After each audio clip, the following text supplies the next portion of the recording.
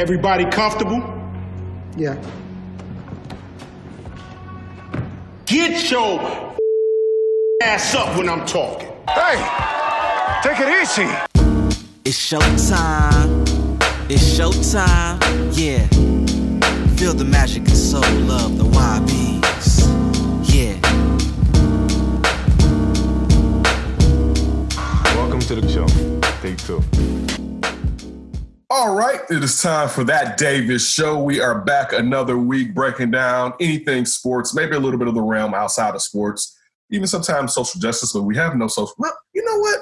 I do have social justice here, and it's going to be in the off-top segment of the show. My name is Kenneth Davis. I'm your host. Follow me at That's Davis. You know my man to the the left of me right now with the long hair. He cut his sides.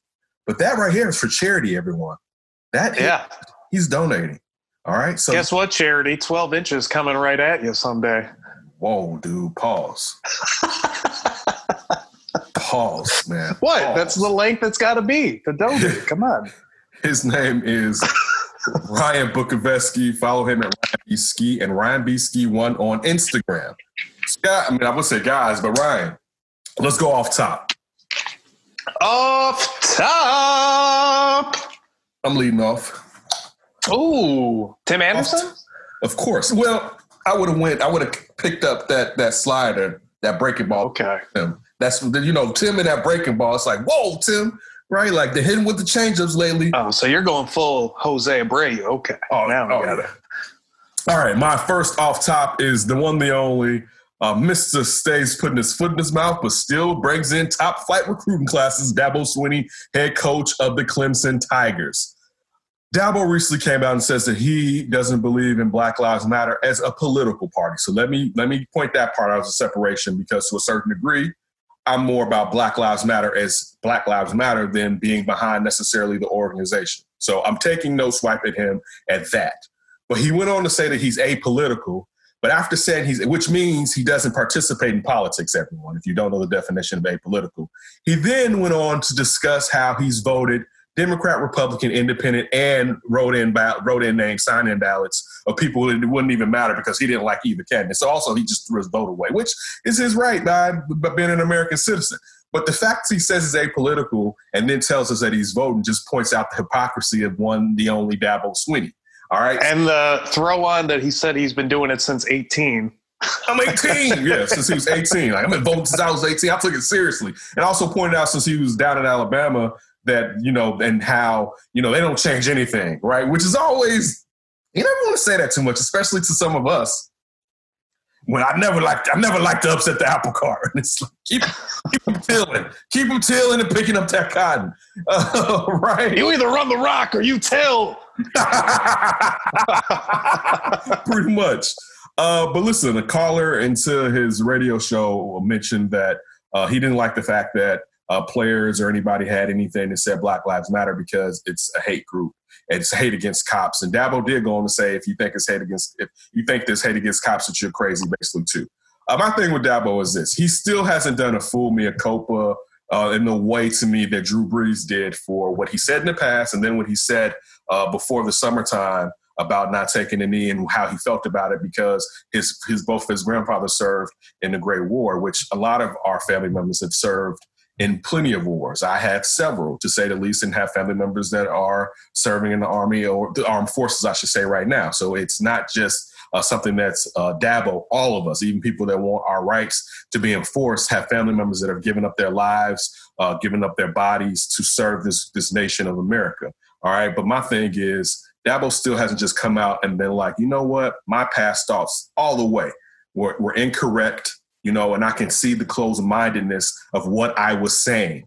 Like he still wants to toe the line to make those people happy. And my only issue is, yeah, you can toe that line, but the people, and this is my problem, that you should be trying to make happy are those recruits, because those are the people that you're trying to draw in. But he doesn't really have to, because since Clemson wins as often as they win, people are still going to send their kids to him to try to get the best option to perhaps get to the NFL. So it's not going to really come to haunt him until people start really putting fire to him to make him have to agree with the thoughts of the people that he uses to boost his salary every few years after they get to or win a national championship. So that's my problem with Dabo Swinney. You make so much after the blood and sweats of black people, but you kind of understand what they're going through in America, but not fully understanding it and fully acknowledging it because you don't want to upset the good old boys. And to be honest with you, fuck the good old boys. That's my off top. That's the first one. Rage and hate. Go ahead, please. What are you about to say? Well, I like how you said toeing the line. Like, this dude, read his transcript, anybody that hasn't seen it. He's going just back and forth on everything. Like, oh, I don't agree with this, but at the same time, I'm definitely for everybody. But if you're against, and then just over and over, garbage. And like you said, man, just talk about, I hope his players feel disrespected right now with what he just said. I hope so. I hope especially when that black quarterback, after Trevor Lawrence leaves, can really put like, you know what? I'm not going out there today, son. Right. Or like, How about you put a sticker of BLM right on the Clemson paw on the side of the helmet and be like, take that, Dabo. Steam out of his ears, top pop. All right? Totally. Steam, top pop for Mr. Independent Dabo Swinney. I got to give him a little credit, though, too, because usually he uses the Bible as his little scapegoat for everything, but he couldn't figure out a way to get the Bible into this one, so he switched it up. He used some different excuses out here. He's like, you know what? I got to keep this fresh. I can't just keep blaming Jesus Christ on everything. Dang it! So listen, my next off top. Off top?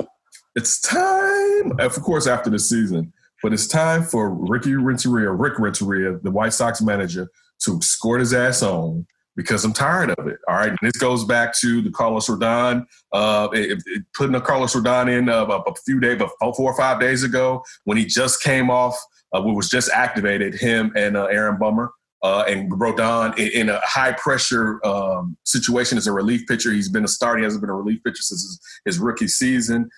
Wet the bed, basically. So that, I mean, again, rookie has plenty of these, but I'm just talking about this last week. And then if you didn't see this White Sox game where you had Lucas Giolito in the first game of the wild card series against the Oakland A's in Oakland, pitcher Jim basically had a perfect game going in 6 1/4 innings or something like that. Well, no, 7 innings. Well, 6 1/4 because I think that's when he got hit. That's when he had a perfect game through 6. He's the 5th player in postseason history to do so. Right. So again, listen, it was fine with him leaving them in after he gave up that base hit. That was fine. But when they came back, and it was the 7th or the 8th. It was the 7th. When they came back in the 7th, and Lucas sat there and had that one man on base, then he got a second man on base and sat there, and Ricky Renteria came out to talk to him. Lucas told him, everything's right. Just trust me. Listen, I understand what Lucas said. You shouldn't have because this is the playoffs. This isn't – listen, you can't really do this. And I again brought this up a lot in the postgame show on NBC Sports Chicago. This is a sprint, not a marathon with 60 games. This isn't a fill-out time really with 60 games. But I would be a lot more understanding, especially if this was early in those 60 games rather than the last month, and particularly the first game or any game in the effing playoffs. So he sat there, went and sat his ass down, all right? Then Lucas gives up a run, basically. They got to pull him, right? So they finally pull him. But they get more hitters on than hitters, the Oakland A's. And the whole situation was this. You had them, all right? Once Lucas put the first guy on base, pull Lucas because one saved Lucas. I know that you could look at he didn't throw 100 pitches at that time or whatever. But still, you have to remember, these are high inning, leverage inning pitches that he's throwing. Like, these are this is playoff innings. This ratcheted up more. That's not a regular inning that he's throwing right there. It's more intensity. You know what I'm saying? So it's time to pull him. Listen, I would have left him in especially since he didn't have that many pitches. I would have left him in for the whole game if he threw a perfect game. And I would have, as a Sox fan, been understanding in leaving your ace or number 2 starter, depending on how you look at Dallas Keuchel. I would have been fine with leaving him in just to go for that because he hadn't thrown that many pitches. Now, had he been at 100 pitches in the 7th or close to it, I'd be like, you got to pull that ass out, right? But he hadn't. He was pitching the gym. I was worried. I think we all knew the odds of him getting a perfect game were slim. You know what I'm saying? Like, they were slim, but it was like, whoa, right? Like, oh, my goodness. I remember thinking like, oh, man, he got this no-no. I kept thinking in the first inning, I was like, wait, he hasn't walked anybody. This is a no-no. This is a perfect effing game, right? And I'm just tired of Ricky Renteria. The guys on the text line was like, give him another chance. Yeah. Right? And it's like, listen, had the floodgates opened up after that, everyone would have lost their mind. My point was, I don't want to try to open up the floodgates. Like, that's like you, Ryan, and you're over there by the floodgates messing with the handle. No, with the handle. Right? Like, why? Just leave the floodgates closed. There's no reason for you to be tinkering with the damn floodgate handle. Right? But it's fun. Come on, check it out. No, let it be. Right? Like, so to see him come out there and leave Lucas Giolito in, it just didn't make sense. That's just the honest guy truth. This isn't being a backseat driver. I'm just stating facts. Once the perfect game was gone, and listen, you sat there, you brought him back out, cool. But once he put that man on base, you pulled that ass out for his own good. I mean, Lucas, I know you want to stay, but guess what? Give me that ball. You know what I'm saying? Like, give me that ball. You know what? We don't know what Houston or the Twins are going to be like in the next round. So, you know what? Let me get that ball, because I may need you to go deep. Right. Listen, I may need you to come out of the bullpen for a game after you started 3 days ago. So you know what? I need all those bullets in that gun. So give it up. Perfect game's gone. Give it up. That's it. That's all I'm asking for. Common sense. But don't sit there and almost blow it to the Oakland Athletics, who you knocked out their ace. Things are groovy. You almost do. And I know 4-1 doesn't seem like they almost gave it up. They almost gave that up. We're talking about a White Sox team that's been losing. All right, 8 of their last 9 and 12 of their last 13 or 14 or something. They've been losing horribly. All right. Now, Luis Robert has woken up the last regular season game and this game and looks a little bit better. Eloy is out. And I know, saying Jessica Mendez was talking about, or Mendoza. Is it Mendoza or Mendez? Mendoza. Okay. Mendoza. But we're sitting there talking about, look at this team without Eloy, and of course they can hit bombs without Eloy. But you don't want to be out here without Eloy. So again, stop playing. Like, let's not take this. Let's take this as serious as what it is. I guess is what I'm trying to say, and that's my last off top. Yeah, what was kind of interesting to me in that game, because I'm with you. Like, you get 6 perfect innings. Don't worry, you have to be cute in the regular season and give the guy a perfect game. Like, you got Crochet, Bummer, Colome. Let those dudes do what they do, and that is close out innings and high leverage situations. You got your 7th, 8th, and 9th guy right there, and you could just really mix it up. And the other fear always sometimes when you leave a guy in, it's always that third appearance, and that's when they were starting to hit him a little bit better. They were getting an idea, especially, hey, you've only played your geographic division. Like, no one's gone west, no one's gone east. So these two facing each other, the A's don't know what the White Sox are like. They didn't play them at all this year. Mm-hmm. And so you don't want to give them any kind of opportunities where they see a guy for the 3rd time, he starts hitting them. Get him out immediately and put in those guys that kill it, like I just said, in Bummer, Colome, and Crochet, and let them finish that thing. Now, my only pushback would be this. That with Giolito, because I thought the same thing with what you were saying, but his pitch count was so low, I thought it was fine to leave him in there and go for the perfect game. If his pitch game was if he had a lot of pitches, if he had thrown a lot of pitches, I would have been like, no, forget that perfect game. But there's another thing. We don't know who's going in that 3rd game, and chances are you're going to need that bullpen to go deep. So I was fine with you know what? Because we don't know what with Keuchel. Keuchel may only go 5 tomorrow. So you may need the bullpen then and for the 3rd game. So it was cool if Gio was going to eat up a couple innings because his pitch count was so low. So that was fine. But once he had a man on base, you could have pulled him out. You brought him back for the next inning. All right. Once he got 2 guys on base, it was time to go. All right. Listen, this is the playoffs. Don't play with any of these teams. Right. The 16 teams have gotten in this year, but don't play with none of them because basically everyone's been 500 or, slightly above 500, even though there's some teams under in there, but everyone's been average or slightly above average don't tinker around with anybody, man. The parody has been excellent this year. If you enjoy parody like the NFL for the MLB outside of the Dodgers, basically, and some parts of that year of this past year, San Diego, and even you could say slightly the Sox until this last month. All right, but outside of that, and the Cubs at the beginning of the season when they just took off at the beginning of the year. But outside of that, it's been a lot of parody. So don't play around with the Oakland A's. And then again, I don't know if a lot of people remember this, and I know that they don't have Mulder, Hudson, and Zito. White Sox don't have a good history against the Oakland A's. All right? Especially in Oakland. Yeah, they have a very bad Oakland A's history. And again, I know that's ancient, but don't play with Billy Bean's team, all right, and Bob Melvin.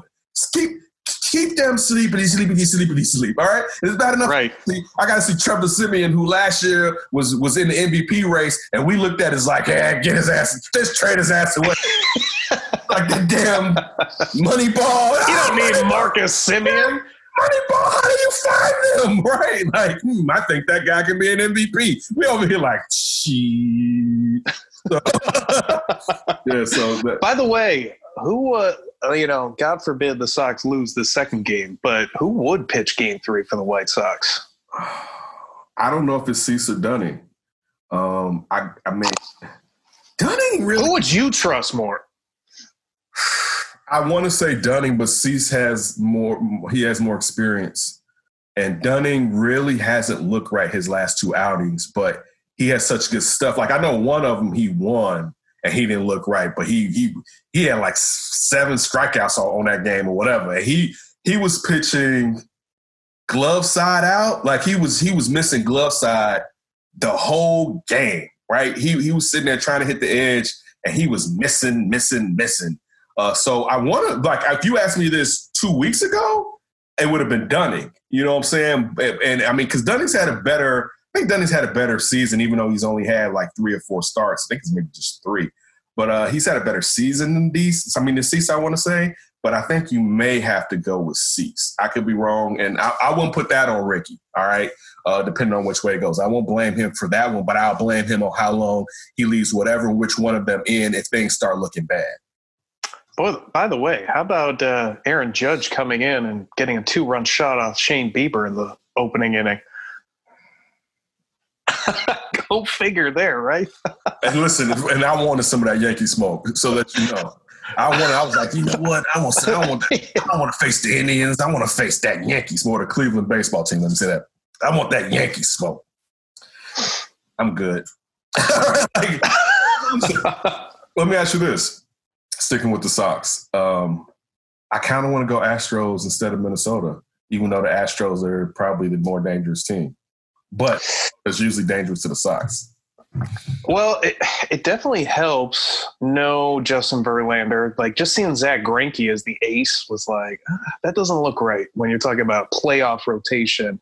I mean, he's still a really good pitcher, but yeah, the Twins have lost 17 straight postseason games. I didn't even know that's possible. So I don't even know. I don't even think if you wanted the Twins in the second round, they can. I think the Yankees have about 6 to 8 of those. Oh my gosh! Yeah, right. They go into New York and right, lose. just get swept. Jack's out of here. Like happened last year. Right.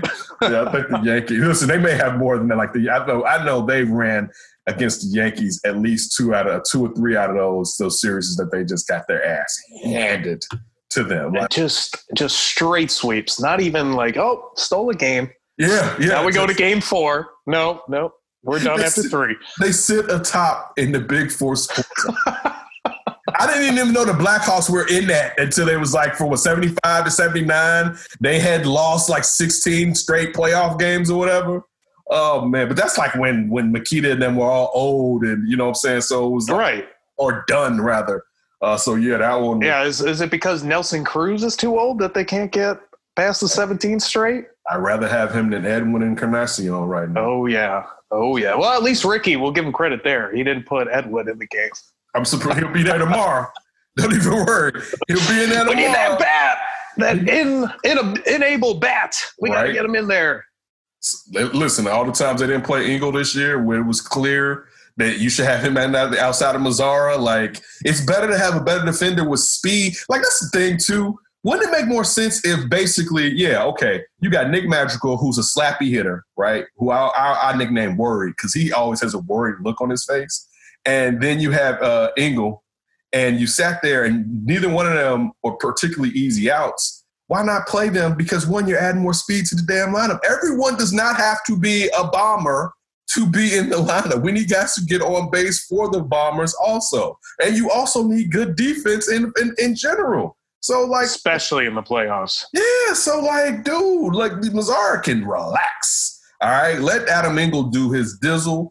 I definitely would. Listen, I will say this, that Lurie Garcia, I think there was a catch in left or two that he caught that I don't think Eloy Jimenez would have caught. I will say that. I do think there were two. So I was happy he was out there, but I would like to see Eloy back in the lineup. Perhaps he's going to have to do a little DHing. You know what I'm saying? If that foot gets a little bit better, you know what I'm saying? If he can sit there and go around 3 times or whatnot. But it'll be good. Listen, if it'd be good if they win tomorrow and they can rest Eloy.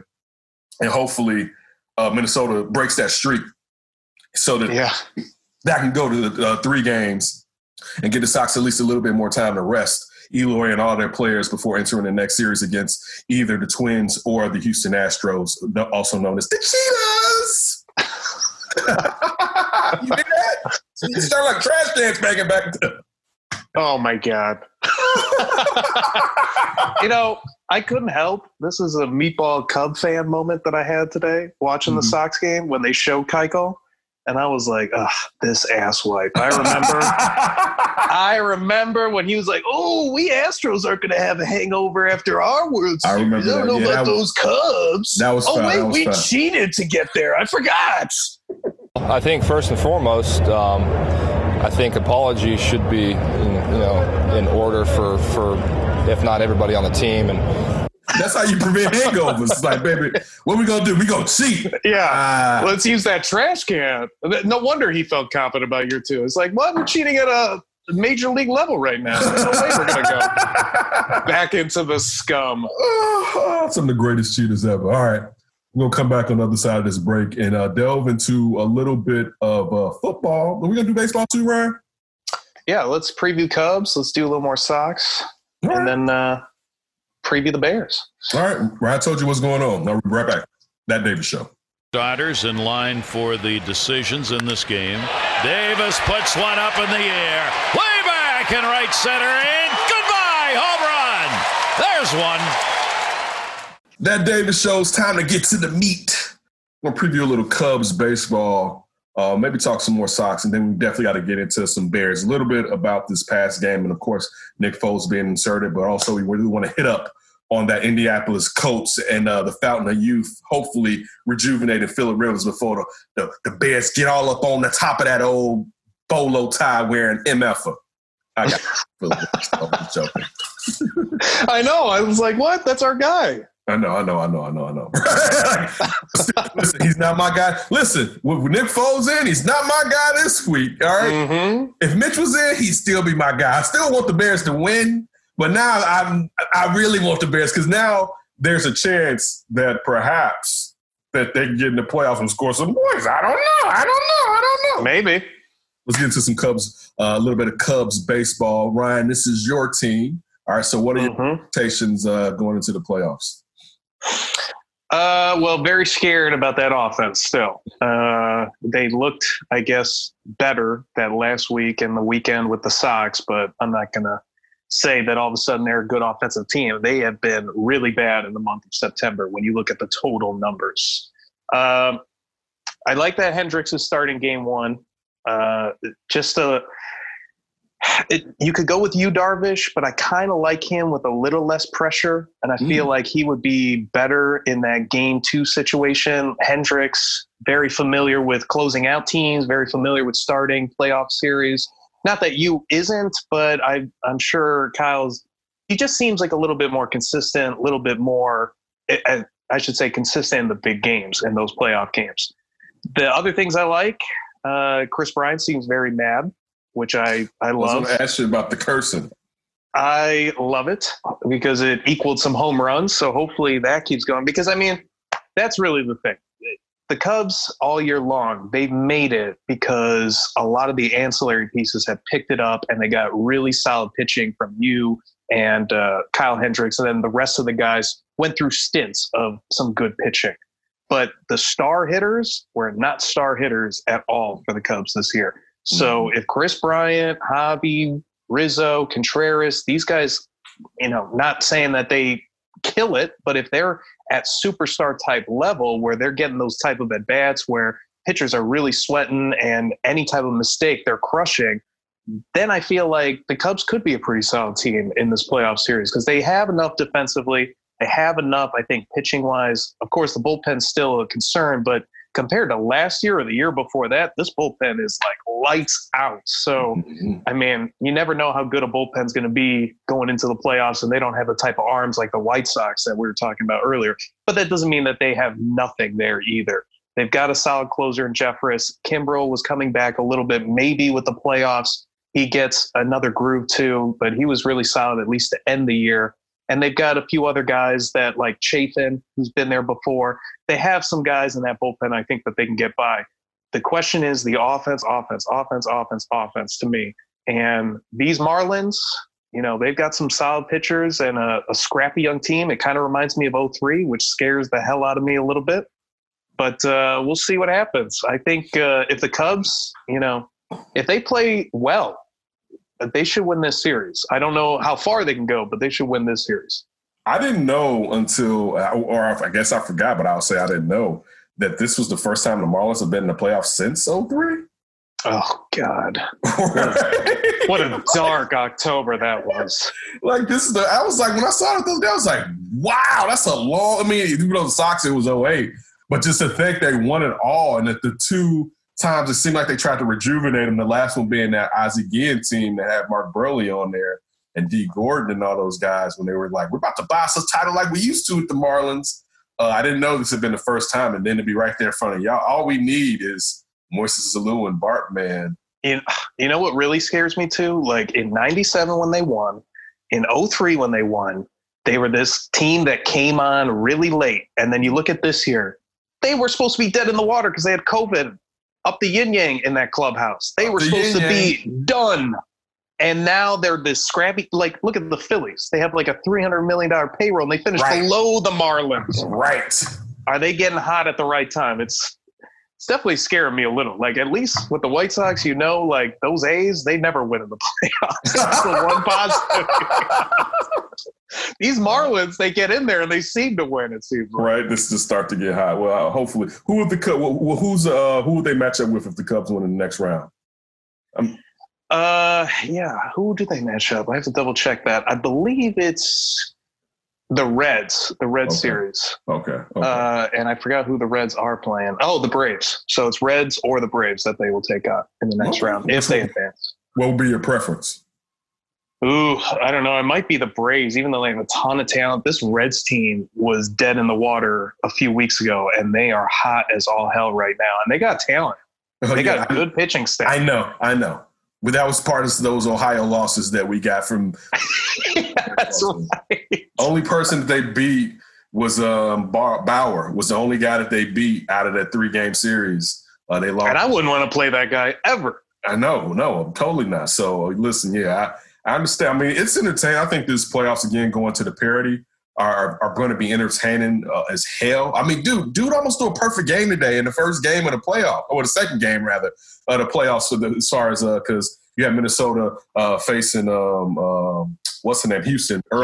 Started a little bit earlier than the Sox versus the Astros, versus the A's. But you sat there and had Luke Giolito almost throw a perfect game in his first career playoff start, dude. This, again, I'm not even just saying this from the Sox.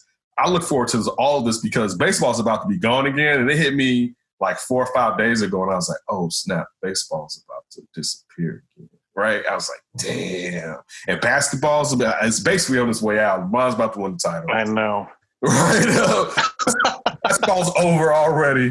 All right. And football, we don't even know how bad COVID is going to affect football, right? Like, we know the Titans are on the sideline, but the NFL is saying we are going to play that game. So we'll see what happens. Yeah. So like that, now when we start seeing that happen, even though like all our teams, like really lucky enough the White Sox and the Cubs really avoided all the kind of COVID situations that a lot of other teams had. Now, the White Sox had Yoan Moncada.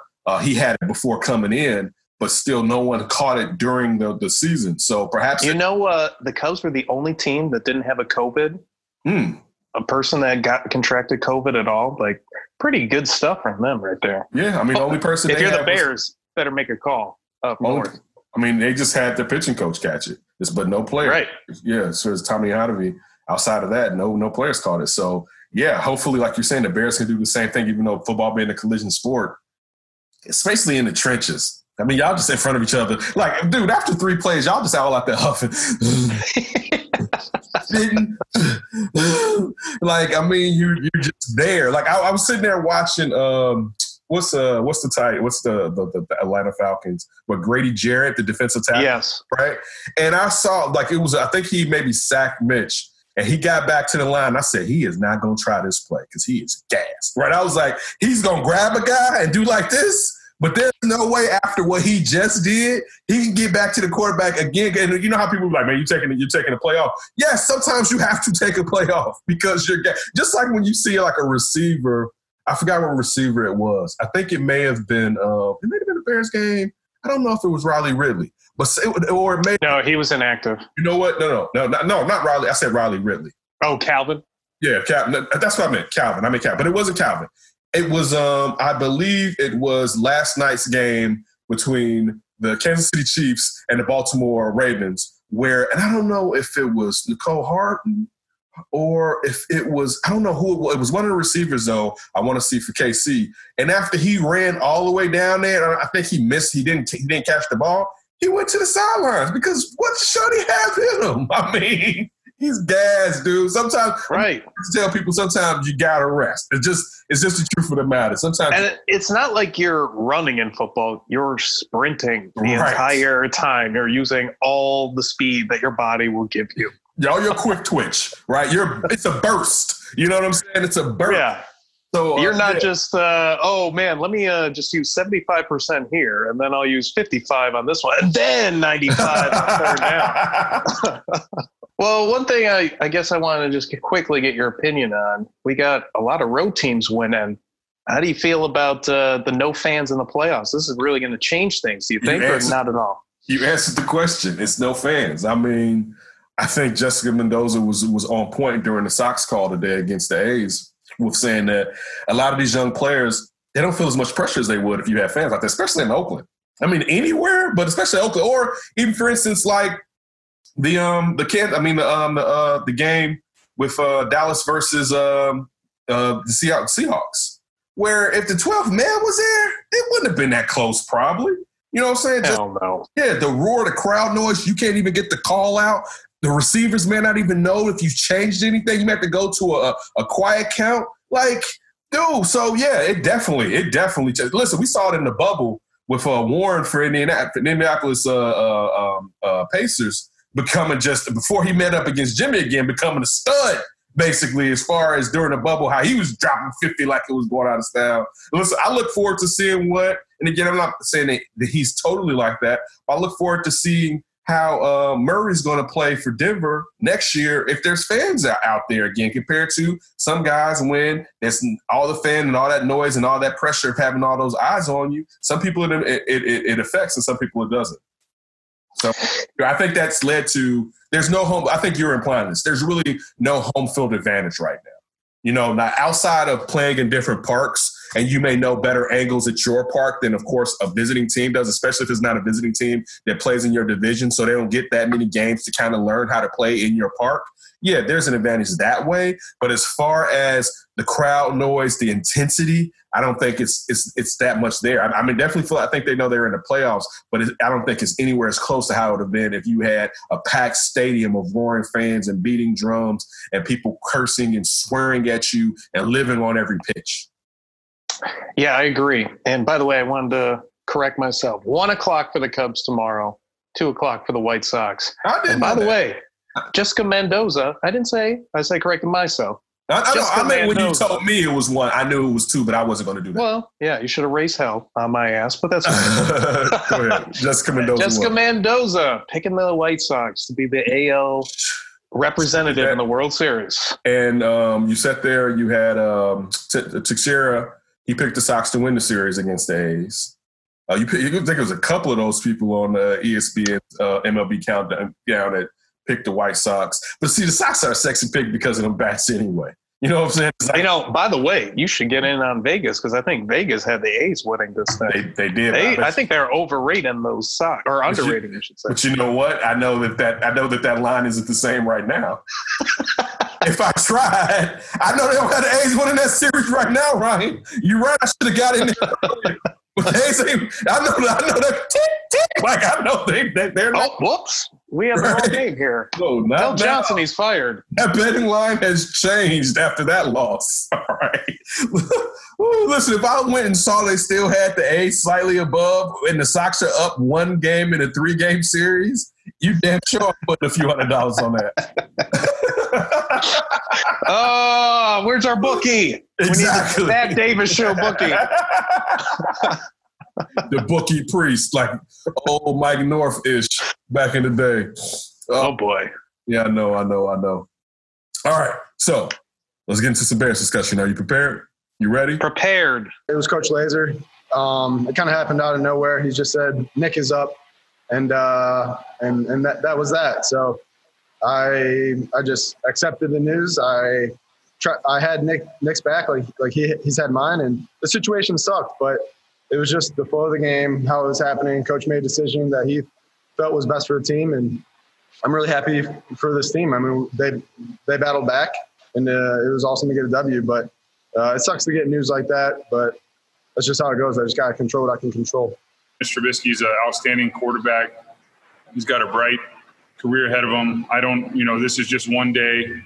And I know throughout my life, anytime I've had trials and everything, it's equipped me to be a better person and a better player. Not saying that you wish that on anyone, but we'll be there, and I'm excited to go to work. I don't know what the situation is or whatever, but I was really grateful for how he handled it today. He's a team guy, and he showed that leadership today. So I got to know how you were feeling. We got to revisit this last game against the Atlanta Falcons in Atlanta with that terrific dome, that stadium that they have. Listen, I'll tell you this, though, Ryan. If you play in a stadium or, a dome stadium, that crowd noise, that filtered-in crowd noise still works. Because sometimes it was loud in that building. I was like, damn. Yeah, I agree. Yeah, it's just reverberating off of those walls and not having that open sky to just blast out of. So the Bears winning the game. Then me and Ryan told you they was going to have to score 30 to win. They was going to have to get a lot of help in that. And the Bears wanted to score 30 if Mitch Trubisky had stayed in the game. I mean, and I don't even feel like I'm lying when I'm saying that. I think it's the truth. He may have got you 20, but he wasn't going to get you. He wasn't even going to get you 20 probably. But if he got you 20 or 30, that's in pure garbage time when the game was completely over. Great point.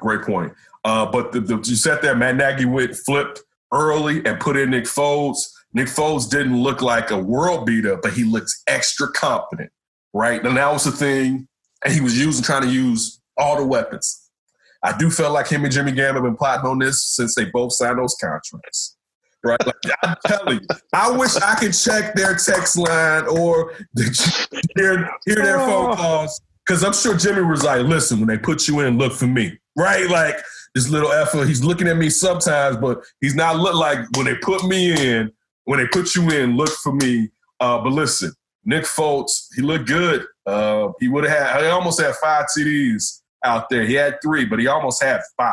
He should have had 4 because I think, and I'm not just saying this from bias from being a Bears fan, I think Allen Robinson's shoulder was down, so I think that should have counted as he caught that ball before having ripped out from him by the cornerback.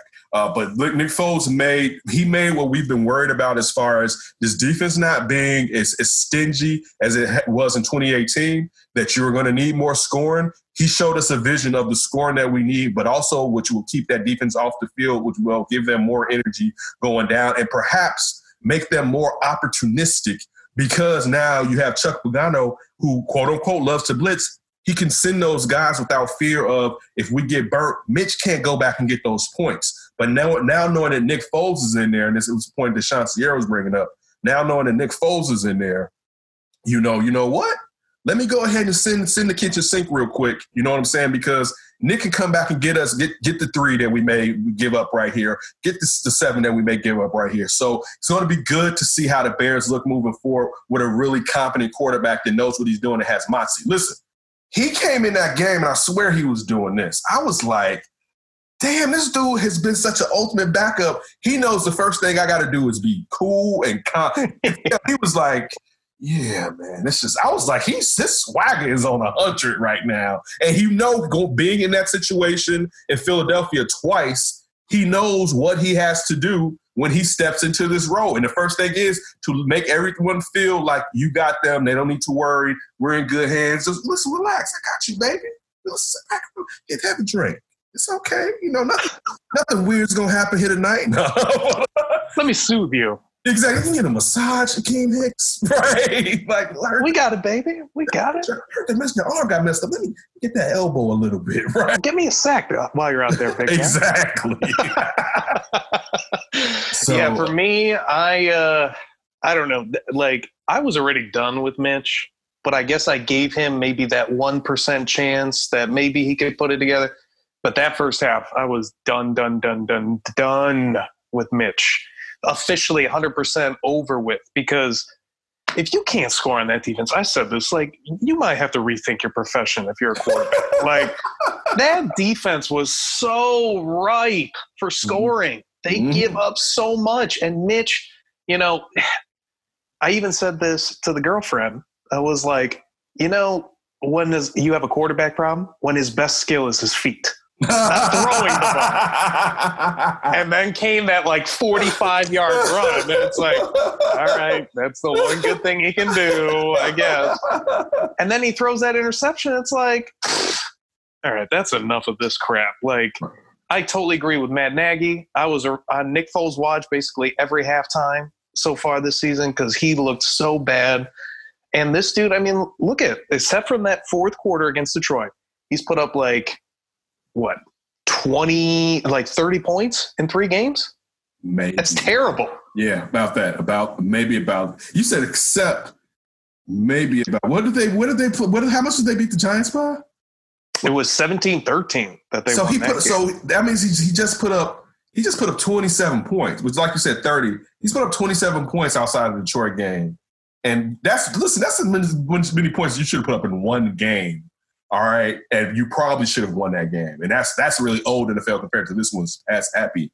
But yeah, dude, it was beyond time. I've been liking Nagy. I'm back to loving Matt Nagy. Yeah, I like seeing my head coach competent again. It's like, dude, you know what? You're not about to ruin my career. Listen, Ryan Pace, we're not in orders football. How long are we gonna keep waiting for this one player to adjust when, you know what, chances are that's not in him, and particularly it may not be in him while he's wearing this uniform. So why are we going to compromise everyone's future when we're giving Mitch 3 seasons, basically? It doesn't make any sense. It's time for us to move ahead and move on.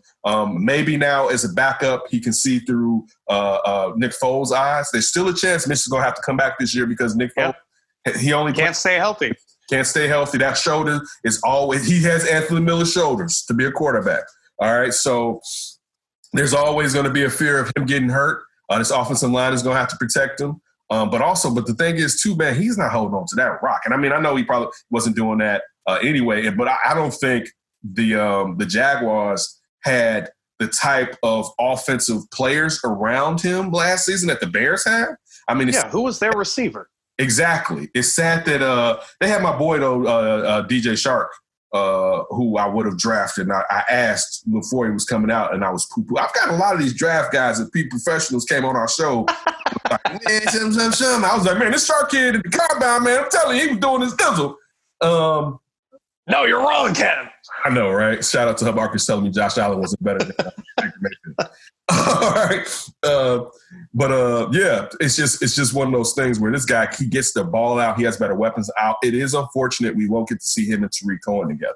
Because I think we would have seen the best Tariq Cohen. Probably. Mm-hmm. I agree. Especially in the passing game. Because we really haven't gotten back to 2018 Tariq Cohen in the passing game. You know what I'm saying? putting him out there. Now you got him against linebackers. You know what I'm saying? Like, we really haven't gotten to see that. So it's definitely going to be sad. I don't know if they're going to go with Artavius Pierce off of the practice squad. They're going to bump him up. I will go out and get a running back, even though now they wasted so much time. Who's really out there? I know Ware from Kansas City has been mentioned, perhaps, since he kind of knows the system. But I think you need to get – like, you got to take this season serious. Now, unless Pierce – is showing y'all some stuff that it's like, you know what, we got to do it. Now, if he's killing like that, but if he was killing like that, he should have been on the active roster. Right? Instead of null, basically. So, yeah, what is he doing, by the way? Nothing. So, I think it'll be interesting. I think they need to go out and get them a running back. And listen, if you can't get Snacks Harrison, you got to go get you a DT. Like, it's just, y'all gonna let this season go to the wayside because y'all gonna get ran on. And you can sit there and play the pass well, but it's not going to matter when you allow play action to work because you're getting ran. So oh man, especially after you saw Green Bay, what they did to New Orleans that night, running the rock. Let's don't bring that team. Listen, let's don't do that right now. We're enjoying ourselves because, truth be told, the Bears aren't going to beat the Green Bay Packers this year with Aaron Rodgers playing like an MVP candidate. All right, like and in second year Matt LaFleur's system. Devontae Adams isn't even out there, and he is doing nasty. The only player playing better than him right now is Russell Wilson, and behind him because and Patrick. Well, no, I was going to say Patrick's behind him because he's been checked down Charlie the first 2 games. But to me, I think Patrick Mahomes is bored. He wasn't against the Ravens, unfortunately, for Baltimore. Did you watch all of that? Did you watch that game? All of that game? Yes, not all of it, but most. Okay. Did you see when they had it was like 3rd and 9, right, or something like that, 3rd and long, and he got the first down on the pass play. It was maybe like 19, 20 seconds left. I think this was going into halftime, and he got the first down, and he looked at the sideline. He was like. He walks off the field, right? He sends the kicking team out himself, basically, right? He got the first, right? They had 20 seconds left, right? He tried to think it was another play, tried to get Nicole Harding. It may have been the play I was thinking about when Harding went and sat down after that. They didn't get it. He's basically like, I'm not trying no more. That's it. Bring him in. He did like this, like, what? What? Right? And I said, let's go, Andy. I'm like, Andy, this is bad business because it's like, listen, he's baby goat. I love me some Patrick Mahomes. He is cocky. And I think the undoing, and I don't mean it's going to be the long-term undoing of the Kansas City Chiefs, but I do think the undoing is going to be that that's his team now. Right? I think it's going to take I think it's going to take Bieniemy to leave and go coach somewhere and get get really the pelts on his wall and then come back. Because I don't think Andy Reid's going to be able to control. Andy's just going to retire before listen, you got 2 more years of Andy Reid. I'm telling you that right now. You got 2 more years of Andy Reid. But Pat Mahomes is doing what Pat Mahomes wants to do. It's early. No, it's early in your career when it's like, I'm doing whatever the hell I want to do, right? But he's earned it. But it was funny how many people picked against Kansas City. See, this is what I'm talking about as far as MVP. And I'm like, dude, Patrick Mahomes was just joking these first 2 games, right? Like, he's checking. Everybody on the Monday Night Crew picked the Baltimore Ravens. Yes, dude. And I was like, what are y'all? I want to take a picture then, right? Because I'm like, you guys are crazy. It was no way they were going to beat the Kansas City Chiefs when Kansas City knew all they had to do was get out early and then put all the pressure on Lamar Jackson. And again, I'll say this. Lamar Jackson is fantastic. If y'all don't force him to throw from the pocket, one, listen, I love the kid. It's time for him to stop running like that. And also, teams have he's still the best athlete on the field. They've adjusted to his speed. If you saw some of those tackles last night, you could tell that they've adjusted to try to contain him better than what they were last year when he was really released upon the entire league for a full season. But yeah, getting all the way back to the Bears. And with Nick Foles, I definitely feel some comfort. I look forward to this Indianapolis game. I think we're sleeping on that defense. It's funny because I heard some people before the season kind of condemn Indianapolis defense. And I'm like, y'all know they got like studs over there, right? Like, they're sweet over there. They're missing Malik Hooker, I believe, which is a big loss in the secondary. But you're right. Yeah, they still got some studs over there. Darius Leonard. Anybody forgot about him? No, I have not. I think the Bears, and I know they got a fantastic offensive line in Indy. I think they're gonna be able to put some pressure on Phillip Rivers, baby. I do too. I don't know why I think that. With how bad the pass rush is. I can see him scrambling right, and then Mack is coming. He breaks. Quinn is there, and as he breaks, the Bolu tie comes slightly out. Oh. It's like a chain in baseball. Is there a longhorn, or is it just the South on the emblem of the just the South, just the South, right? It's this slap, dude. I don't think the Bears lose until Tampa. Now I could be wrong, but I don't think they lose until they face Tampa, and I think there's a chance they could beat Tampa. But I don't, especially if Chris Godwin may be out. I don't think the Bears are going to lose to Indianapolis. This is how I feel. I think the Bears defense. Listen, I think this may help the Bears defense to play better because I don't think we've talked enough about how they felt about having Mitch up in there. And that doesn't mean they don't like Mitch. You saw players walk up to Mitch. I saw Khalil Mack did. I saw Kyle Fuller do the same thing, right? Even though if I was Mitch, I don't really want y'all to talk to me right now. Just leave me alone. And they're like, don't worry, we don't want to talk to your ass either. We're just doing it for the camera. Exactly. We're just doing this because we're trying to be nice to your ass. Yeah. Man, I'm so happy you finally sit down, man. We can get out here and win some games or something. You know what I'm talking about? Listen. You want to win, Mitch? How about you sit there? Listen. If you really don't believe that defense last year didn't come to the assumption that we cannot really be who we want to be as a team as far as wins and victories and losses with Mitchell Trubisky, and you're fooling yourself and you're lying to yourself. They see it. They know he's not ready, and they know to a certain degree, why am I going to put in all this blood, sweat, and toil, and this kid's going to go and give the damn game up, let alone go 3 and out, and I'm going to have to stay on the field a lot longer than I necessarily need to. So now you give them someone who methodically they can get this ball down the court. I'll tell you down the field. One thing I'm going to wonder, and I'm sure he better, is will Matt Nagy sticks to this run game? Because now with this new toy, he can go full Nagy. He's like, where my bag at? I'm going in this bag deep, right? Like full. Boy, I'm about to have so many passes. Right? It's like a pop-up book. They're just flying out of the playbook as soon as he opens. He's had it locked under a suitcase because it's ready to spring load. Right. I got Mitch. We can't.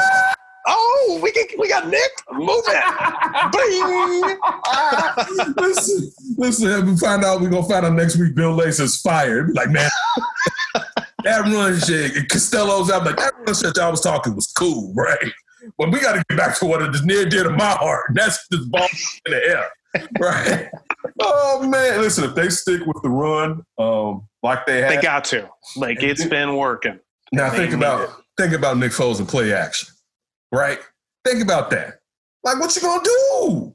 And Nick loves RPOs, and you can't run RPOs if you don't have any type of run game. Correct. And that's again back to your early point. Too bad Tariq isn't here because Nick RPOs with Tariq, oof. That could be nasty. Some killer stuff. Would have been, but again, happy Tariq Cohen got paid that. Yes, because he wouldn't have got it if he would have got hurt right now. It would have been a lot less. Happy that he got his coin. Hopefully, Allen Robinson can get his coin. He was on First Take today. They was talking about him getting his bread. Hopefully, he can get his bread. Even though the receiving corps had a bad game the beginning of this last game, so I put some of that was hindering Mitch from necessarily doing what he needed to. The receiving corps didn't have a good game down there. Mooney did not have a good game this past game, but that happens. And the good thing that they got out of it during the game. We didn't have to wait for another game for them to self-correct. They did it this game. So the Bears look – if the Bears would have won, if Mitch was in there, we all know that they wouldn't have won, they really still would have been an extremely faulty 3-0 team. Oh, my God. They'd be the worst 3-0 team by far. I still think they are the worst 3-0 team. But I think you can maybe argue a little bit now. Okay, I'm not arguing. I think they're valid, though. I think they're a much more valid 3-0, and they don't completely agree. Before it was smoking. It wasn't even smoking mirrors. They just lucked up that they played injured Giants team and a beat up Lions team. By the time they got to the third quarter, the Lions were beat up. And they lost all their secondary guys. Galladay was fifth, sixth string. Galladay was hurt already. out of that game. So again, I just think that this brings a tad bit more legitimacy to this 3-0 team, and hopefully, but I do think they should be 4-0. If they play like they need to play, I think they can beat the Colts. You know, so if I agree. They get out to Phillip Rivers the way that they need to get off Phillip Rivers and make sure that Taylor doesn't really get off. I think they can. That's the big key to me. Can you slow down that run game of the Colts? Because, okay, Atlanta gave up 26 points. I don't remember anyone putting a prediction of the Bears game where they were saying that the defense was going to hold Atlanta under 20 points. So it's yes, they did not play the greatest defensive game, but the pass rush looked better. Yes, the run game wasn't great, but you take away a couple big runs from Gurley and that Hill guy. Yeah. You're around 100 yards, and you're not hating that for sure. You know, listen, Dirk Cutter, and with your knife stabbing back of Lovie Smith's ass. Oh yeah. Why didn't you just keep running the ball with Hill and Gurley? It's a rule. Dan Quinn puts it. And that's what Kyle Shanahan is. Stop running the football if we're going to win in the fourth quarter. I was just about to say, are we up? Don't run that ball no damn more. We ain't up enough. Get a 4. We almost up by 20. Man, you stop running that damn ball. We putting all this on Matt Ryan because we know he does 16 well. in the fourth quarter. I don't know. I don't think that feels very safe. Matt, throw it downfield. Dude, as soon as, let's say that Dan Quinn, Raheem Morris, and our man Dirk Cutter had no faith in Nick Foles. After he got that first touchdown, we running the hell out there. Dude, you know what? We running the clock out.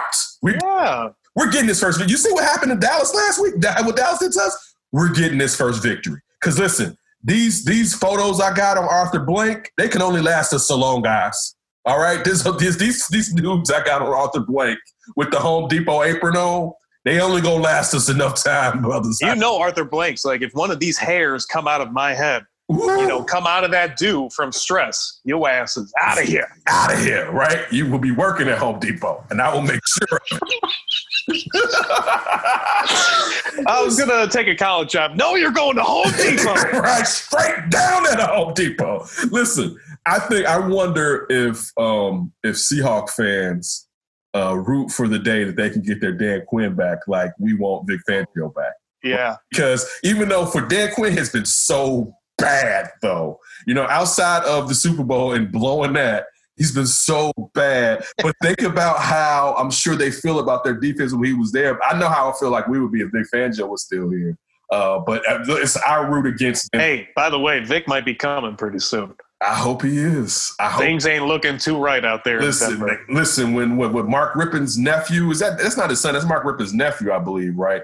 And Mark Rippon, and I was a kid, but I remember in the back of Marvel comic books, they would maybe have ads for Topps or whoever did trading cards, and they would have this picture of Mark Rippon, one of the worst quarterback bodies ever made by the dear Lord himself. I mean, a terrible body.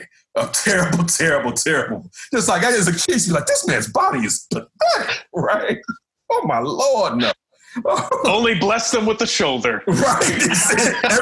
Everything else, God put 90% in that shoulder. He was like, chow. Oh, lunch? I better just put this on the assembly line.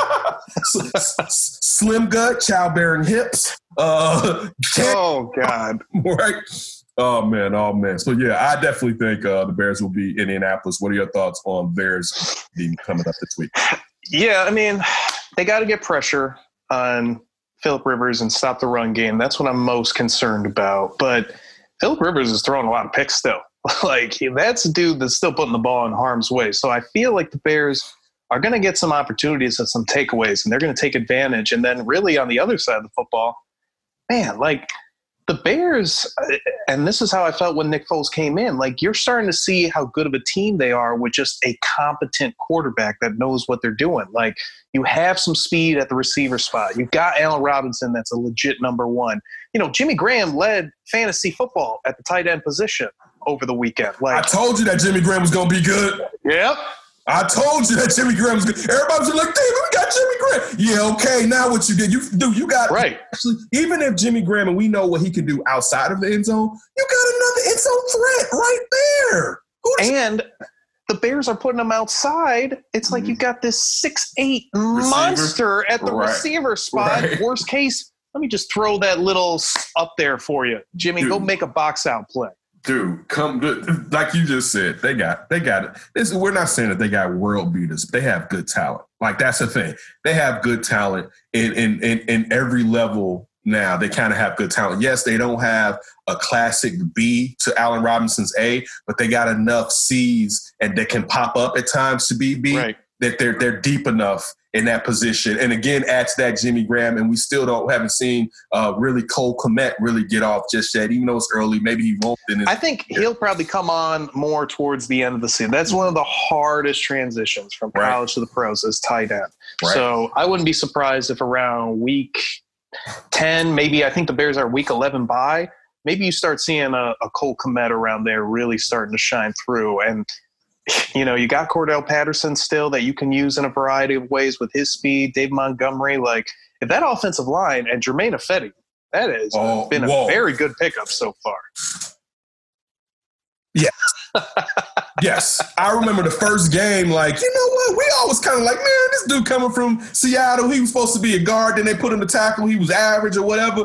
The first game they went out there, I was like, that boy is big. And then watching them block, I said, you know what? He's going to work at guard. Yeah, he's going to, especially with Bobby Massey next to him. You've got road graders on that right side. I was like, listen, that Ryan Pace, that wasn't a bad pickup. All right, I'll say that. But now this year, after you draft our boy, Brown, you got to go get a tackle. You got to go get a tackle. All right. Can we be done with Charles Leno? Like when I saw that holding call again on him, I'm like, oh, don't tell me this is how it starts all over again, like last year. It's time to get in a competent young tackle into this. But if that offensive line can hold up against the Colts front, I definitely like the Bears' chances in this game. I think they're just as talented. I think they're healthier, and they're playing at home. Like even though we don't have fans, it's not the same, but I think you're riding high. You're playing at home. You're feeling good if you're the Bears right now. And sure, the Colts are feeling good, but you just want the Jets. Big whoop. Yeah. I mean, Sam Darnold is just killing them. And Adam Gase just needs to my God.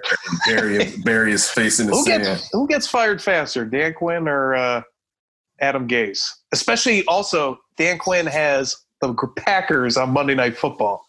That's a good question.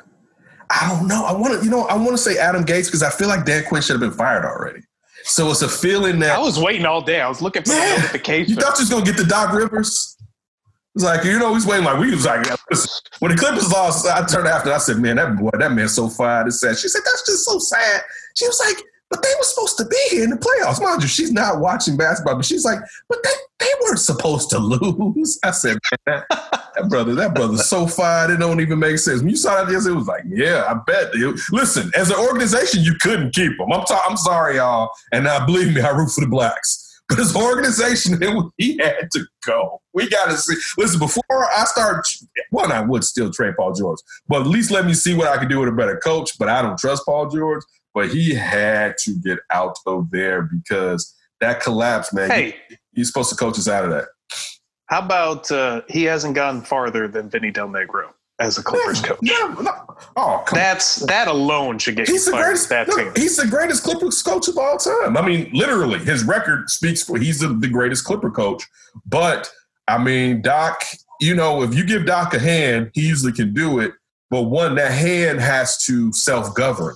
You know what I'm saying? So when you had KG there with Paul Pierce and with Ray Allen, you know, KG and Paul Pierce was regulating everything. So you really didn't have to worry. You had Tony Allen on that. I mean, think about the kind of guys you had on that team. The players hear all that. Kawhi's too quiet for that type of action. You know what I'm saying? And in a way, you had the guys before last year who, when Tobias Harris got traded, carried you to the playoffs when everyone thought you were trading Tobias Harris so that you wouldn't make it to the playoffs. You had that team versus the new guys who you were overload managing. You know, Kawhi needs it. I don't know about PG. You were low man, and everybody wanted to still feel special. And people didn't show up to the bubble in time. Cats going to get them some wings. And again, is it terrible? No, but it just shows what you think is very important and what you feel is not important. You know what I'm saying? And that team, they didn't play like they felt it was important. There'd be a lot of guys on there. I would be there'd be a lot of guys that'd be looking for another place. As I said, and it's gonna sound terrible. If I was Steve Ballmer, I would have walked in that locker room like Donald Sterling. All right, and I'm just telling you, it would have been bad business. I would have been like I would have got back to the plane before the players, just before, and I would have tossed all the True Religion and all the gold chains that Montrezl Harrell had on that damn thing off on the tarmac. Like, you ain't coming back with us. All right, you and PG. I don't know how you get into LA, but it ain't gonna be on this private plane right here, buddy. I swear for God, right? I'll put my hands on one of y'all. All right, like I'm just being honest with you. That's how disappointed in this team that I felt like, man, it's gonna be good to see these two teams in the Western Conference Finals, and you blew the date. Like, how did you blow the date for all of us, right? You were up 3-1, right? It wasn't like it was the series was going back and forth. You were up 3-1, and they had full control of the games moving forward after 3-1. That's what I was about to say. Even, dude, you had a chance where you were 3-2. Like, how did you let this get to a game 7? And you like it just dog. This team feeling that they had a championship culture when only one of the players on that team, in my mind, has won a title, and that was Kawhi Leonard. You know, but they thought they were like, oh, we can turn it on anytime team. You got to win a title before we can turn it on time. And look, that work. You can't not have won a title talking about we can turn this on anytime. No, you can't, fool. You're gonna end up at home with me, right? Right. Your coach on the streets, all right? Wednesday, 8 Central, NBA Finals. Check it out. Since you guys won't be playing in it. But yeah, like you were just saying, I know I took us way off as far as the Indianapolis Colts versus Bears. I want to get your score. I'm going to go Bears 27, Colts 21. I like that. I was going to go Bears 27 too. I'll go 23 for the Colts, though. I think it'll come down. I'm just going to go with what it's been like. It's going to come down to the final possession because that's this Bears season, apparently. I want to get away from that. I'd like to too.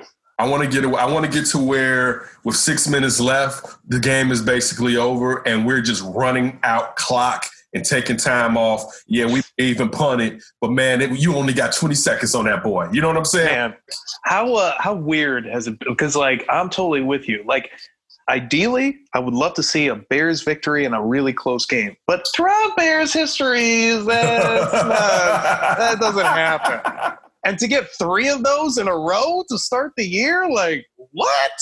That's crazy. Man, I'm with you, though. I would like to see the 6 minute, like, ooh, I'm laughing and planning on the next game afterwards. Like, oh, Dallas, Seattle, who's playing? Who's in and who's out? Not just, like, breathing every play. Like, oh, my God. Totally. So, listen, I sat there after I was in the kitchen, and I was like, damn it, something. She's like, what? I was like, man, they down 26-10, and Tariq Cohen just blew out his damn knee, right? Oh, my God. I was so mad. Right? I'm just like, oh, my goodness. Anthony Miller just drops that 4th and goal, perfect pass, laser touchdown. I'm like, oh, my Dude, and for them to – listen, and the crazy thing is this, and I know me and you and Kyle talked about it Sunday night. With 4 minutes in that game, I was like, damn, the Bears are about to win. Because it was clear Falcons was like, we the Falcons, y'all. They thought they weren't. It was like, they for the whole game. Like, man, we out here doing our thing. It was like, man, we the Falcons, man. We're about to lose. Yeah. And it was like, you could see it in their face. And it was like, the Bears are about to be, they're self-imploding. And Nick Foles is out here doing his dizzle. I'm like, oh my God, the Bears scored a touchdown. And that defense is getting 3 and out after 3 and out after 3 and out. Right. So that was like I said early on, it was like, damn, they're about, and I'm like, they about to win this. Like, I was like, damn, this is crazy. Right? Like, this is crazy. So thanks for that early Christmas present from Matt Nagy. All right. And yes. We transition to a little bit of up for grabs, and then coast our asses up out of here. That Davis Show. Direct snap. Henry, jump pass. Oh, trickery. Davis, touchdown. All right, last segment of That Davis Show, and it is the most important segment on the show. It is Ryan's segment, and it's called. Yes, sir. Yes, sir. Me? With the fresh cuts. Look at that cut. Show them the sides. Oh, Oh, my goodness. Look at that. Look at that. You can't even take all of that. You can't handle all of that. All that action. Where's my boy to fan me down? I need that one right exactly. now. Where's the boy? It is time to go, Ryan B. Ski, and go for Up for Grabs. Ryan, what you got for Up for Grabs? Let's keep the Doc Rivers Lord. More low dialogue going. I just want to know what you think his best move is moving forward. Is it taking Houston, Philly, or taking a year off and just doing broadcasting? Taking a year off. I'm a year off guy usually. I'll say that. I think you need some time to decompress, but I don't know if he would have the option to be the coach of these teams. But this is twofold. Because of his name, there's a chance that Doc Rivers can always get a good job. You know what I'm saying? Especially leaving and doing television, so he's present, and you still know like there's nothing bad. Like he's a really good coach. He's not a great coach. He's a really good coach. You know what I'm saying? He's good for the culture. But I think you have to have a lead dog player with him. Kawhi's too quiet. Because if you look at that team last year, Doc was the leader. You know what I'm saying? They followed and galvanized around Doc.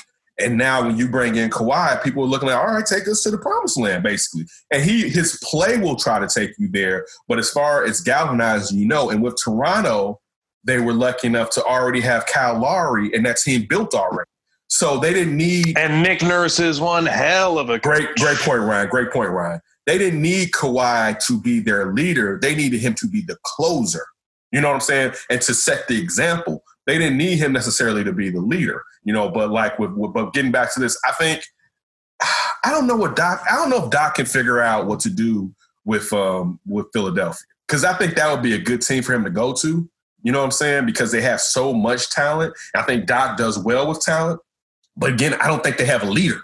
You know what I'm saying? It still gets back to the same thing with what's happening with this Clippers team, this year's team or whatever. Because I don't think Joel Embiid is the leader, and I don't think Ben Simmons is the leader. It'd be different if like they all followed behind Tobias Harris, or even if Jimmy was still there and Doc could sit there and use Jimmy as his lead dog.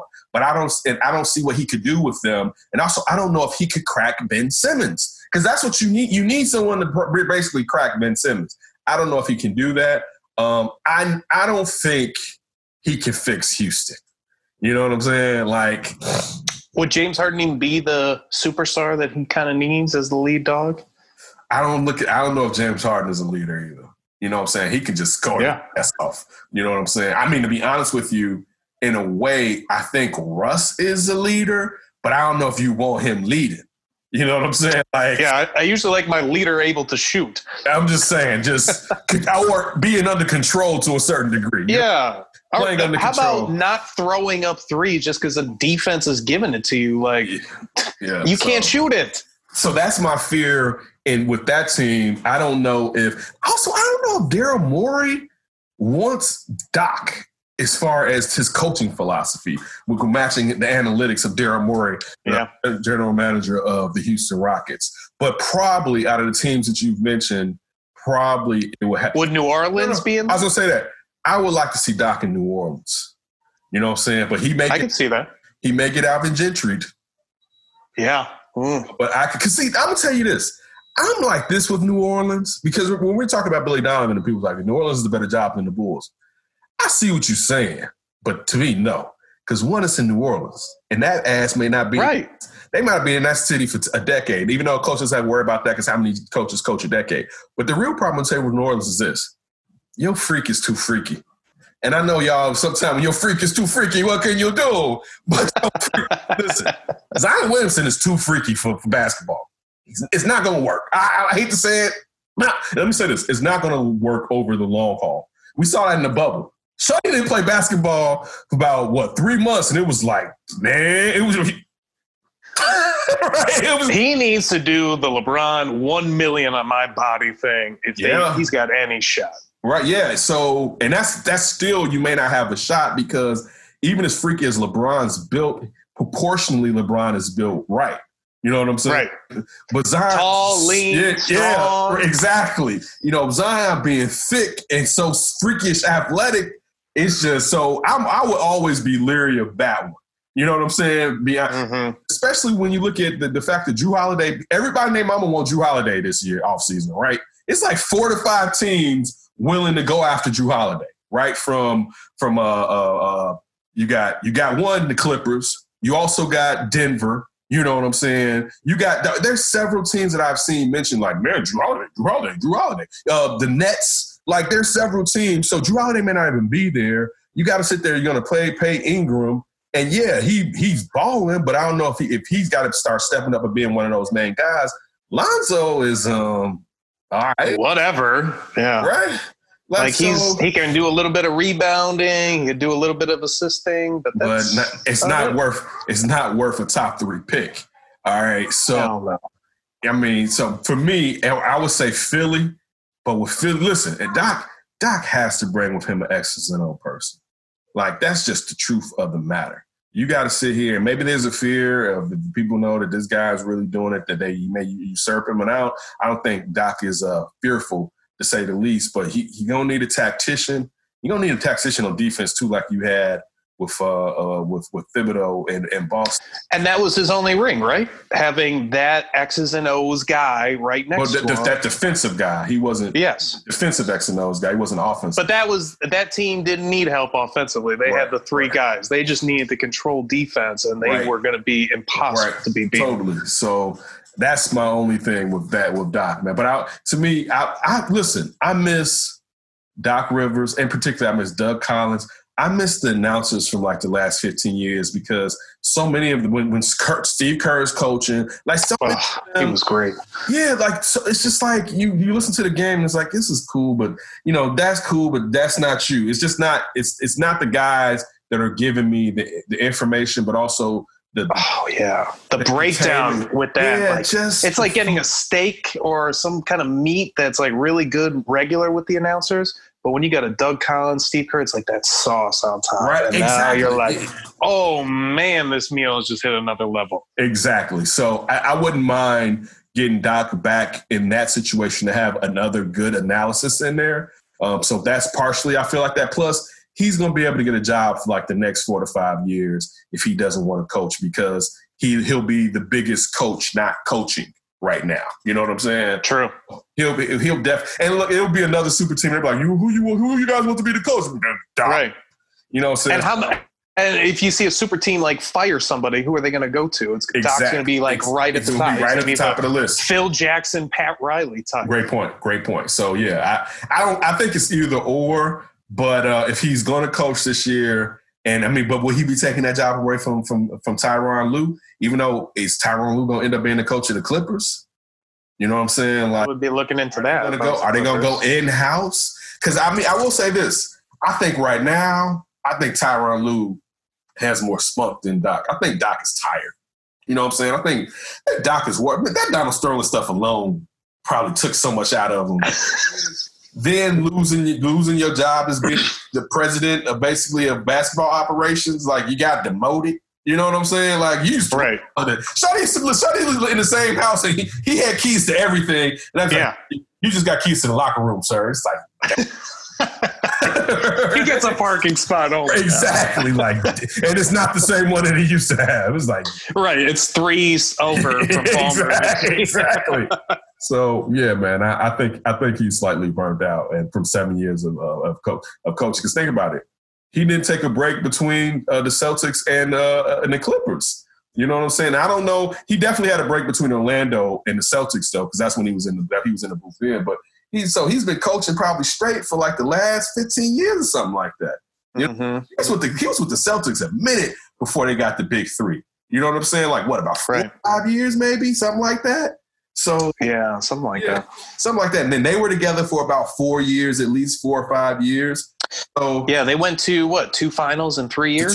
They went to 2 finals in 3 years. But then after that, they were together because remember Ray Allen left and they were still together. Like they were together for a couple years before he was challenging those Heat LeBron teams. Too. Right. So he's been coaching straight for some time. It may be time to sit there and chill out, go watch. You know what I'm saying? Your family, so go watch Austin. Yeah, I was about to say, go watch Austin. Go watch your son-in-law, whatever Curry that is. They got down Steph Curry. Steph Curry. Yeah, go watch Steph Curry down there. Called PG a hoe. How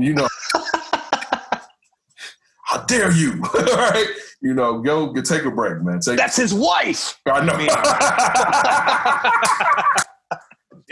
Listen, it had to be weird having PG up in that room with you, just looking at him like. But again, like I told you guys. How about when PG sucked in the playoffs, too? Then he's really looking at him. But you know what he's thinking? Like, thank God you're not my son-in-law. Show punk ass. Look, he's like, show punk ass. I already have a basic bitch NBA son. I don't need a second. You put some respect on my man, Austin Rivers. You put some respect on Austin Rivers' name. Austin Rivers has bigger gonads than PG. Period. Don't even get it twisted. Okay. I mean, he's great on that second unit. Yes. Don't even get it twisted, man. He's coming with fire in his loins. PG want to go there and cry and talk about his feelings. Coach, I got a hard 10 minutes for you today.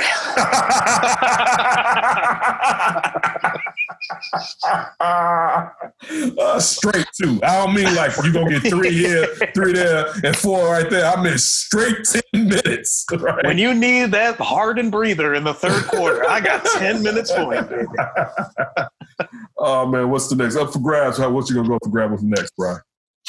How about some finals previewing? We got the finals on Wednesday. Heat Lakers. I know you already said that you're taking the Lakers. How many games, and can the Heat do anything to make this into a competitive series?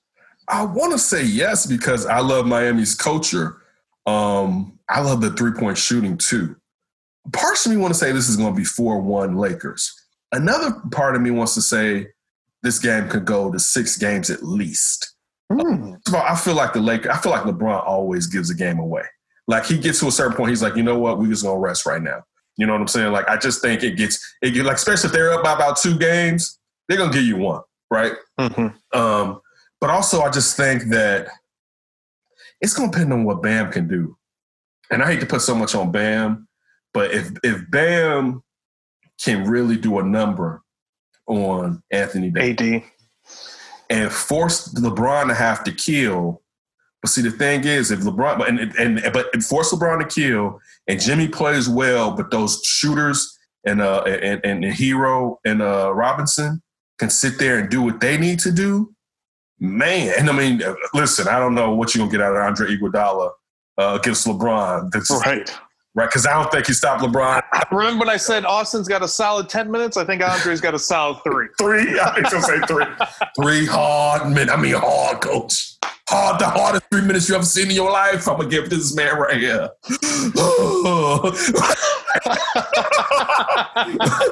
AI in the house. Slap. Yeah. Exactly. The other AI. Remember that feeling? The other AI slapping the court. Come on. Oh my God! My leg! Okay, it's 2.5. I gave you 2.5, Coach. But listen, I do think, you know what? This is a thing, and I'm saying this to play devil's advocate. If they can get in the Lakers' heads, but I think LeBron's brain is so compartmentalized in a good way now. This ain't kitty LeBron right here. Like this man, this is a testament. And people can not say it's a knock on LeBron that he didn't come out with a killer instinct. How many players that didn't have a killer instinct grew a killer instinct? Right. That and rarely happens, if ever. And grew it, but also didn't really lose it after he grew it. Where it's like, he's killer here. He's going back to being timid. He's a killer here. No. He grew it and kept it. You know what I'm saying? And actually fortified it. You know, like, you could tell. I agree. Feels about himself now. And he's just... and how he feels about himself, but he knows that he is different from the rest of y'all. You know what I'm saying? And he takes pride in it. You know what I'm saying? Like he basks in that. And before, I don't know if he necessarily would bask in it the same way. So I just think it's impossible to be like, you just let LeBron get too far. Like if LeBron is too strong to let the finish line be right there. You know what I'm saying? Right. I agree. Yeah. If the finish line was back there, maybe y'all could have got him, but it's there. He sees it. He's too strong for that. He's got a 4th title. All right, like it's just. And LeBron doesn't really lose series where he's the favorite that I remember. No. Like, if anything, it's like, oh, this team is actually capable. What's the last of one? The last series that he lost, that he was the favorite. I don't know if San Antonio was the underdog in that second San Antonio's finals. Right. That might be one. But I know definitely the Dallas one, they were favored in the Oh, yeah. That's like that's the last one he shouldn't have lost. All right, for sure. I mean, maybe you could say that second San Antonio one he shouldn't have lost, but down in the first one he shouldn't have won. You know what I'm saying? The tip out to Ray Allen. Right, so that's just like the first series, the first World Series finals against Golden State, where Kyrie was out and K-Love was out, and LeBron had, to me, one of the best. Listen, if it wasn't the best finals I've ever seen, he had like 3 or 4 of the best final games I've ever seen in my life. Yeah, right. I don't think I saw a performance like that since D Wade with Miami Heat and Shaq. I think it was better than that. Right, but I'm saying that. Yeah, was the last time I agree with you. One player you're dominate right. like that. And you're totally right. And I felt like LeBron should have won the MVP as the losing player, like Jerry West did many years ago. Yes. When they gave it to Andre Iguodala, to me, it was a slap in the face because it was like, yes. Like LeBron averaged like 38, 9, and 11. Like, what are y'all talking about? That he's maybe the shutdown guy actually shuts him down before they give him the finals. Right. Like, this is just so this y'all just say this because we can't give it to Steph. Right. Well, Andre, you kept him under 40, so we're gonna give this award. There you go. But yeah, I think it's impossible. But I do think the Heat are the team that will have the best chance to do it because the Celtics wouldn't be able to do it. They're too young right now.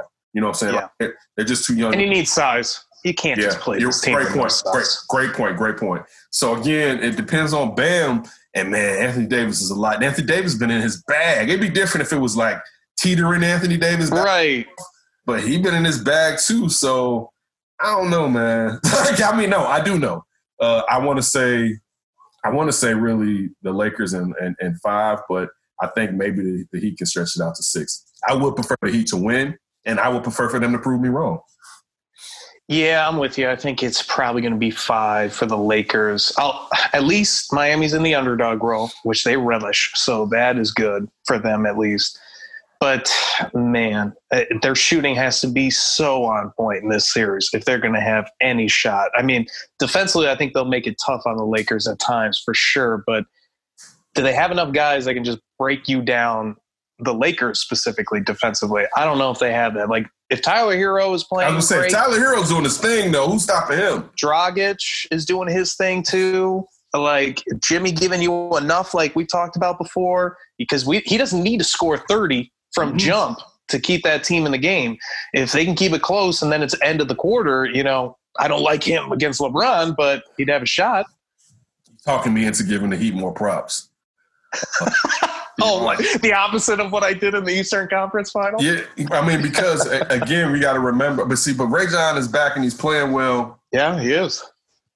So that can maybe stop Dragic, but I don't see them being able to stop Tyler Hero. No. Yeah, who's really going to be on him? That's like, what I'm. Does LeBron have to be on him, basically? Maybe. To shut him down? Who's going to be on Jimmy? Because Jimmy going to try to give you the flux if you take LeBron off of him.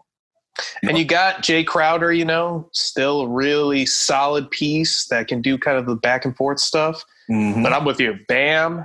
Mm-hmm. If you can find a way to neutralize AD, whether by scoring enough or by defensive enough, then the Heat have a shot. Bam. Yeah, I feel you. I have a shot, but I don't think it's going to be the shot that wins it all. I don't think so. I think Pat Riley's going to, unfortunately, have to keep that silver. No gold this year. He's going to have to come back next year. He was like, Shuddy got his bags packed, ready to retire. Like, damn it, I got to come back one more year. Especially because he was going to get that title and beat LeBron. Listen, if he beats LeBron, oh my God. If LeBron loses this final. Oh my God. I personally. Should he even be the second best overall after that point? No, he can't. Melvin, don't listen right now. But Melvin's rooting for the Lakers more than he's rooting for LeBron because the Lakers is his team. But if LeBron loses this final, listen, I hate to. I'm a LeBron fan, But, man, it will probably be more enjoyable seeing the flux that will come out if he loses this final, man. It'll be entertaining to say the least. Hey, rest in peace, Kobe Bryant, but you might be moving up to number 2 overall. LeBron moves this. Great point. Great. Oh, the revisionist history will come into play so crazy. I mean, he can't lose this final. It is set on a platter for him. He doesn't even have to go to Miami. Right. With this thing. Dude, if he loses this final, boy. Oh. 2 seconds. I mean, I'm kind of rooting for it because the storylines for us doing this, that would be a fun show. I'm totally rooting for it. I'm not even going to lie. I'm totally rooting for it. I don't think it's going to happen, but it would be just hilarious. And I would just listen. It'd be hilarious because I don't even know how it's going to happen. So to see it unfold and how that storyline would start popping out from, this happened. What he didn't do this. It would just be so crazy. To see the frustration. Listen, do you know how frustrated he would be if they start losing? He'd be, what, man? Just he'd be so upset. Calling out AD in the post-game conference. All this year, Frank Vogel did so well with his job to only end up getting fired because they lost because LeBron. Yeah, maybe LeBron fires him midway through the fight. You go. They'd be like, Ty Lue the coach. They'd be like, Ty Lue ain't even on the stage. Ty Lue the coach.